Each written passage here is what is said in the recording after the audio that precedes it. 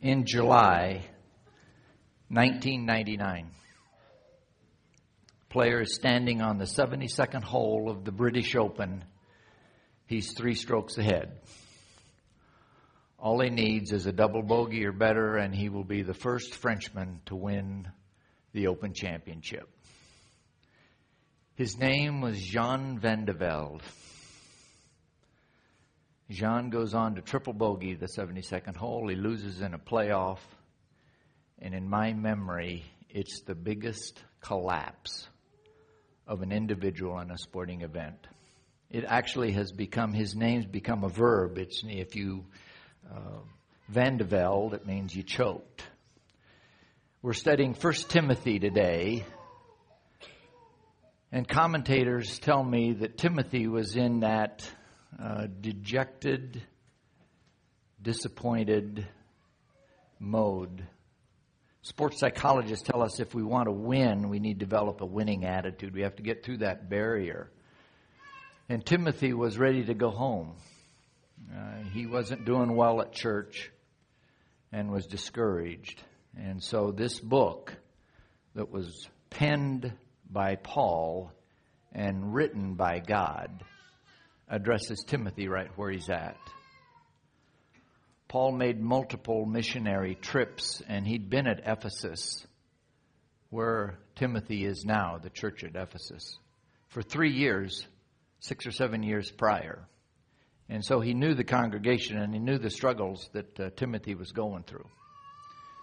And he was reminding Timothy that, you're there for a reason, and to buckle up, get back in the pulpit, get the process moving forward. He also tells Timothy, or gives him what I would describe as a blueprint for church. What is church supposed to look like? What are the roles of the deacons and the elders and the pastors, and what are their qualifications? And we're going to get into that in chapters 2 and on. But this morning in the first chapter 1, we don't deal a lot with that. But it's a blueprint for church and a reminder to Timothy to get back to the basics. It's a great time to be studying about church today, because there's so many churches that have a lot of motion and movement without a lot of substance. They don't reach and deal with the congregation where we're at. David, King David, had a group of men around him called the Cherethites. And they were basically his security guards. And if anybody got into David's space or was a threat to him, they took him out. And God is telling Timothy and the church, you need to be my Cherethites. You need to protect, to guard, to defend the Word of God. For you see, there were people, teachers in the church that were teaching the wrong, as Jake said last week, the stuff. We meet a couple of them in verse 20, Hymenaeus and Alexander. And we're not exactly sure what they were teaching, but there's reference that they were misleading people about the second resurrection. They were incorporating the Old Testament law and trying to weave that into the New Testament's belief.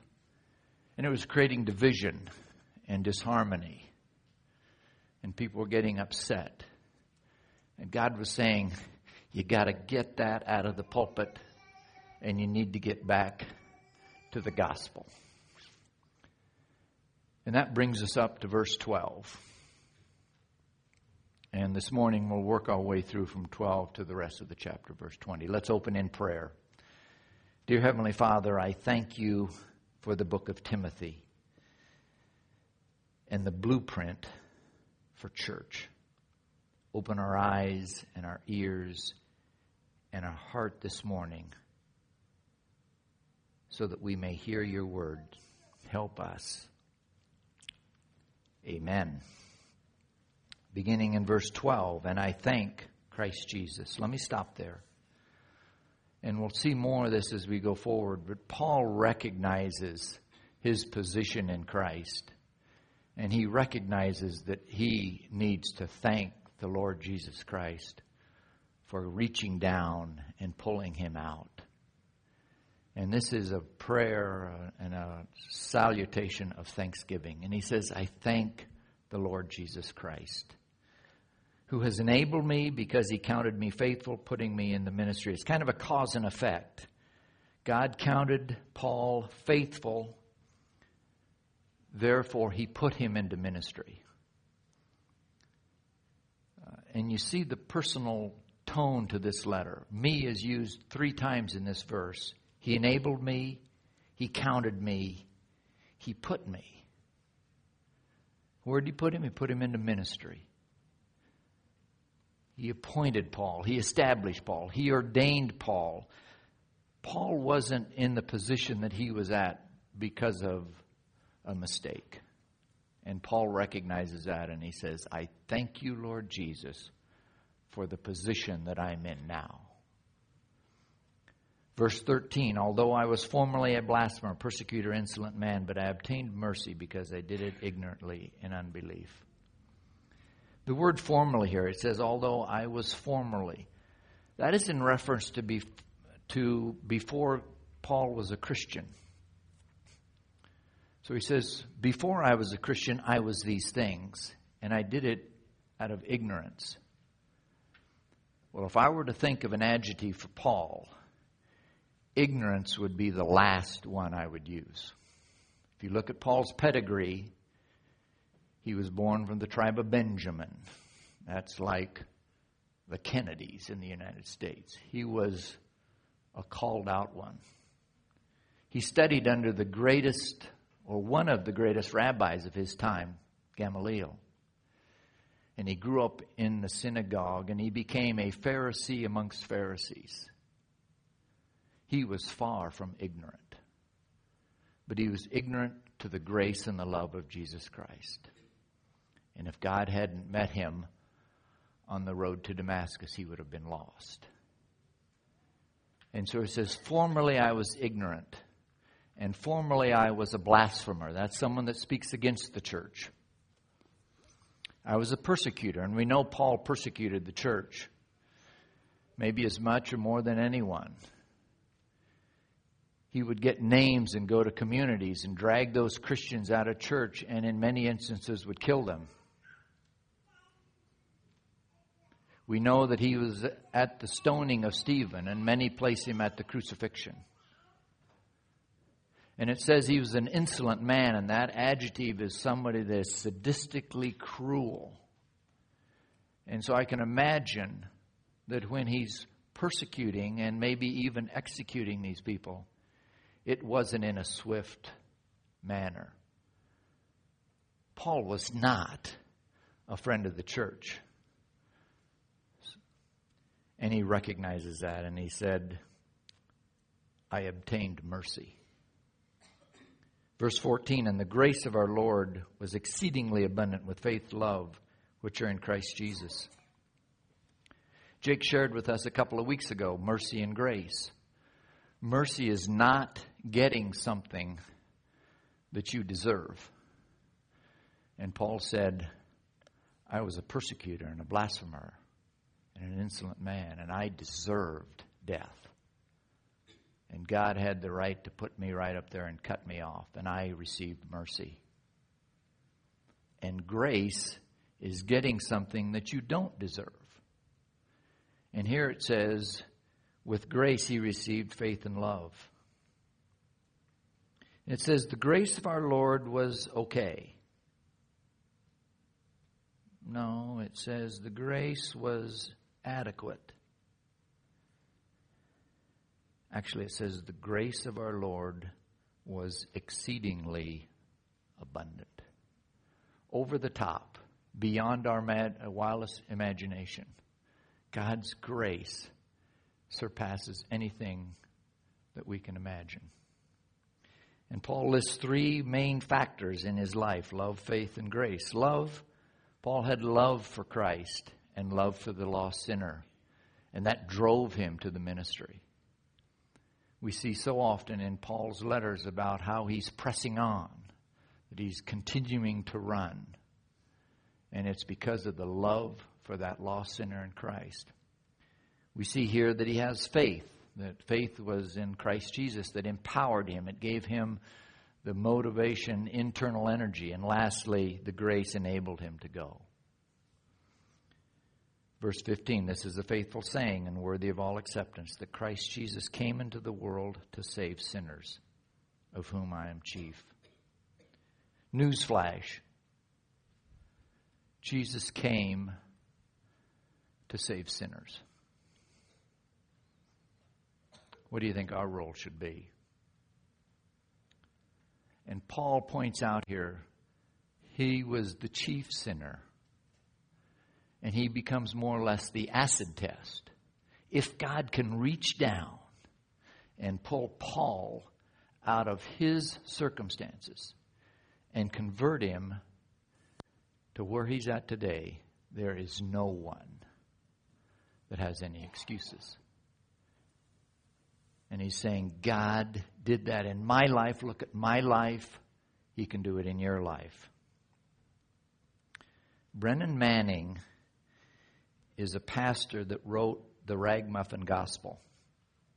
I remember that name. And a few weeks ago, a pastor shared this story about Pastor Manning. He said that he knew a lady that claimed to have visions with Jesus and actually had dialogue with Jesus. And Pastor Manning contacted her and said, I'd like for you to do me a favor. And she said, okay. She said, I would like for you, the next time that you speak to Jesus, I'd like for you to ask him a question. And she said, okay. And he said, I would like for you to ask Jesus, what was the last sin I confessed to you? She said, okay. Some time passes and he runs into the lady again and he said, did you have any chance to talk to Jesus? She said, yeah, I did. He said, did you ask him my question? She said, yeah. You asked him, what was the last sin I confessed? And she said, yes. And he said, what did she say? What did he say? And she said, Jesus looked at me and said, I don't remember.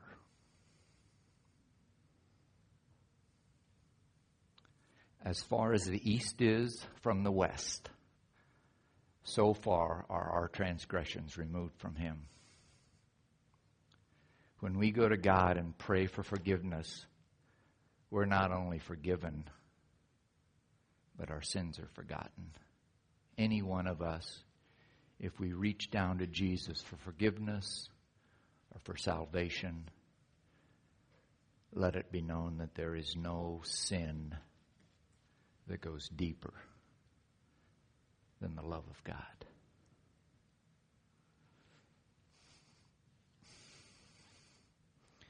Verse 16, however. When you see that word however or therefore, that's a connecting word. This is a continuity. It's connecting verses. It says, however, for this reason I obtained mercy,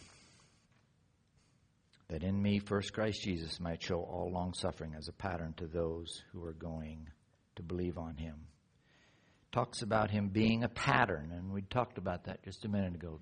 Paul is going to be placed there for all to see as a model of what can happen if God intervenes. And if Paul can become that, if Paul can be God's ultimate sinner, becomes God's ultimate saint, or his greatest enemy becomes his finest servant, if Paul can go through that transformation, how much more can you or I? And Timothy, if he can use me this way, he can use you that way. So quit complaining. Quit being discouraged. Get back in the saddle. Paul in this doesn't say, I can't do it. Can't would be the language of pessimism. He doesn't say, I can do it. That would be arrogant, prideful. But he says, I can through Christ Jesus. And this verse says, Christ Jesus in me, I can do all things. And then this little section crescendos in verse 17 to a doxology. Now to the King eternal, immortal, invisible, to God who alone is wise, be honor and glory forever and ever. Paul lists out many of his attributes. He's king. He's eternal. God is immortal. He's invisible. He's omniscient. And he deserves honor and glory. Imagine if Ephesians 2, 8 and 9 wasn't true. It says, for by grace you have been saved through faith, and not of yourselves. It is a gift of God, not as a result of works, lest no one should boast. Let's just say that was different and works played a role. And I pass away and go to heaven. The scene would be set. I would be entering, and there would be the throngs of the crowds in heaven, and they would say, and now entering Jud Martin.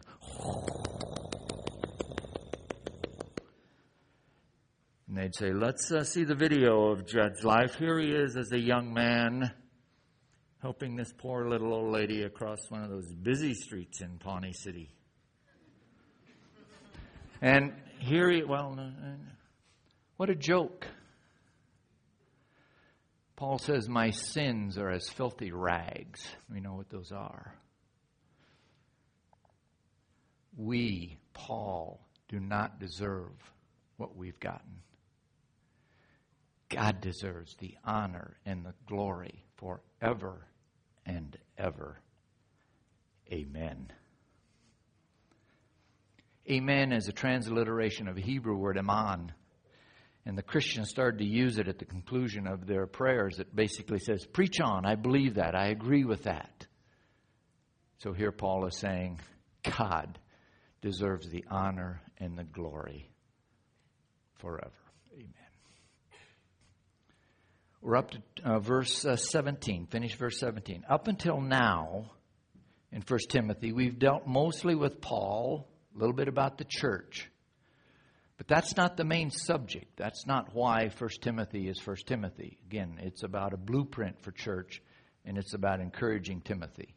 And we're going to see that in the last 3 verses or so as we move forward. Beginning in verse 18.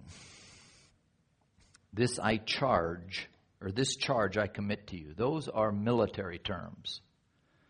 That's like a senior military officer passing an order down to a subordinate, and he expects it to take place. It's like a father passing on his advice to the family business. God saying, I pass it on to Paul. Paul saying, I'm passing it on to Timothy. And he says, I commit to you, son Timothy. Now, there's a very good chance that Paul led Timothy to the Lord. We don't know that. In Paul's first journey up through Asia Minor, he meets Timothy for the first time, and he's a young man. And he may at that time have led Timothy to the Lord. And if so, that may be what this reference is. It also may just be that Timothy was one of Paul's sidekicks through much of his time. Again, Paul was at Ephesus for 3 years. That's the church where he left Timothy to pastor. And Timothy was kind of his errand boy, and Timothy was at his side for much of that time and may have just become like a son to him. But nonetheless, he feels like family. And he says, I charge you, Timothy, my son. God's given it to me. I'm giving it to you. You pass it on, according to the prophecies previously made concerning you. One of the gifts is prophecy. And in that first century, there were men that had laid their hands on Timothy and said, we see great things for you, and we commission you in the name of Jesus to go forth. And Paul is reminding him, it hasn't gone great at Ephesus. The church isn't doing well. You've got people preaching stuff that shouldn't be there. It's not time to go home to mama. You are there by divine calling. that them you may wage the good warfare. Paul is saying, this isn't kid stuff. This is war. Ephesians says, put on the armor of God. Our struggles are not against flesh and blood. They're not against these people that we can see, but there are spiritual forces, worldly forces that are out there. Get ready. Suck it up. It's war. How should we as a church take this information and apply it? And to me, it's pretty straightforward. We need to make sure that what comes out of this pulpit is the Word of God. We need our next pastor to preach exegetically, verse by verse, word by word. Jake shared with us last week what that means is taking a verse and looking at the 5 W's. Topical studies are great, and I'm not against those. But we don't want 12 months out of the year of topical studies. We can miss points and information that comes from an exegetical delving into the Scriptures. Coach Ron Brown at Nebraska has been called by the press on numerous occasions about some of the stances that he has taken, mostly on moral issues. And Coach Brown constantly says, it's not my beliefs. I'm only sharing you what I believe comes out of the Bible. And if we as a church get constant preaching from the Word, we're going to have some Sundays that aren't very pleasant sitting in the pews. But we don't miss any of the topics, and we stay on track. Having faith and a good conscience, verse 19, which some have rejected concerning the faith, have suffered shipwreck. Shipwrecked is a very good word picture. I don't need to describe to you. We all have the visions. In Paul's day, the ships would be wood. The wooden ship is crashed into the rocks or on the shore, and the wood's everywhere, and it's disarrayed, and it's of no value. And that's what he's saying here, is if you get off of the gospel, churches, denominations, individuals are going to get shipwrecked. And they're going to lose their ministry. And typically this doesn't happen just overnight. It's incremental. 100 years or so ago, there were many denominations in this country that were at the cutting edge of Christianity. They believed in the inerrancy of the Bible. They believed in a moral fiber of what was acceptable socially and what wasn't. And over this time, that has eroded away. And denominations and individuals have become shipwrecked. In the 1600s, when Harvard, the bastion of higher education, formed itself, the Bible was part of the curriculum. And to graduate with a degree from Harvard, you had to be able to read the Old Testament and the New Testament in Latin and resolve it logically. A few weeks ago, I read a quote from a professor of religion at the University of Pennsylvania. And the quote went like this: God ain't for us. God is not good all the time. First of all, I just cringed to think a professor at a university would speak that way. And then I was unbelievably upset to look at what the professor had said. How arrogant to suggest that God is not good. Verse 20. Of whom are Hymenaeus and Alexander, whom I have delivered to Satan, that they may learn not to blaspheme. Verse 19 talks about a good conscience. All of us have a conscience. Romans tells us that. When we become a Christian, the Holy Spirit kind of works into that and is part of that as well. And we have this little voice in our head that says, that's good, that's bad. Watch it here, watch it there. And as we tune into that voice, we become more aware of it. But likewise, if we ignore that voice and we suppress it it becomes less and less audible to the point where it becomes scarred and probably is ineffective. And I think it's safe to say that Hymenaeus and Alexander were there. I would guess that they suppressed their conscience to justify their behavior. I don't know this, but you can kind of read between the lines. Paul was at Ephesus for 3 years, and then there's this gap, and then Paul is back, and he's doing some church discipline on Hymenaeus and Alexander. I think it's safe to say that these men knew about Jesus. They'd have been under the teaching of Paul, and they would have known about him. But they didn't know Jesus. A few weeks ago, I was in Omaha at the Senior United States Open Golf Tournament. They don't call them seniors anymore. We're champions. And I'm older than most of those players. And I've watched them grow up on the PGA Tour. And I've read hundreds of articles about them. And I've watched the interviews on TV where the camera is right there, and I feel like I know every hair on their chinny chin chin. And I was right at the ropes, and Tom Watson was walking up, and our eyes locked. And I expected Tom to come over and go, "Jud, how's it going? How's Sue and the kids? It's been a while. We need to kind of catch up." Tom turned, started talking to his caddy about his next shot, and I had to kind of chuckle. I know about Tom Watson, but I don't know Tom Watson. Jesus gives almost the exact same scenario as he ends the Sermon on the Mount. And he says, many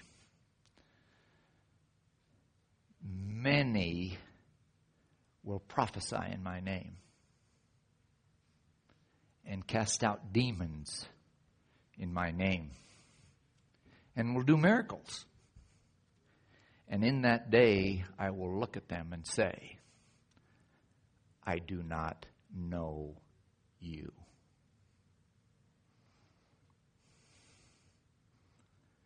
Those may be the most chilling words in the New Testament to me.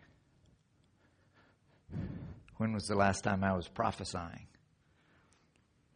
or exorcising people or doing miracles?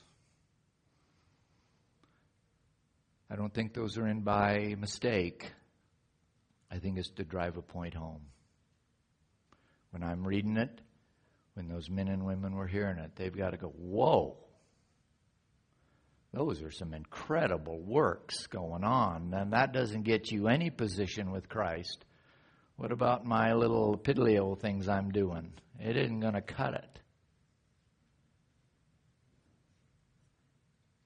Fans say, I know about Jesus. Followers say, I know Jesus and I love him and he loves me. Fans say, Jesus is one of many. Followers say, Jesus is the one and only. Let me ask you, ask me, what is it that keeps us from pursuing Jesus 100%? Is it the lust of the flesh? Is it the lust of the eyes? Is it the boastful pride of life? Is it your job? Is it money? Is it family? Is it health? What is it that keeps Jesus to being one of many? Fans say, I'm going to do the right thing. I want to look good on the outside. Followers say, I'm less concerned about the outside. I'm going to love the Lord with all my heart and my soul and my mind and my strength. And I'm going to love my neighbor as myself. For you see, love defines the Christian that knows Jesus. Let's hit the pause button and summarize. God's writing to Timothy. Paul is the scribe. And he's telling Timothy, this is what church is going to look like. This is the blueprint for what needs to happen at Ephesus. It hasn't been going very well. These are the rules. He's going to encourage Timothy. Okay, hasn't been great. Strap it on. Let's go. He's going to remind him to get the stuff, the fables and the genealogies out of the teaching and get back to the Word of God. And he's going to tell him, you're going to have some shipwrecks. Some of the time it's going to take tough love. Now here when Hymenaeus and Alexander are basically excommunicated, it's not to hell, it's to rehabilitate them, to get them back. And some in your congregation that are going to be shipwrecked just need a loving arm around them and say, come on, we can do it. And he's telling Timothy, I gave it to Paul. Paul's given it to Timothy. Timothy, you find faithful men and pass it on.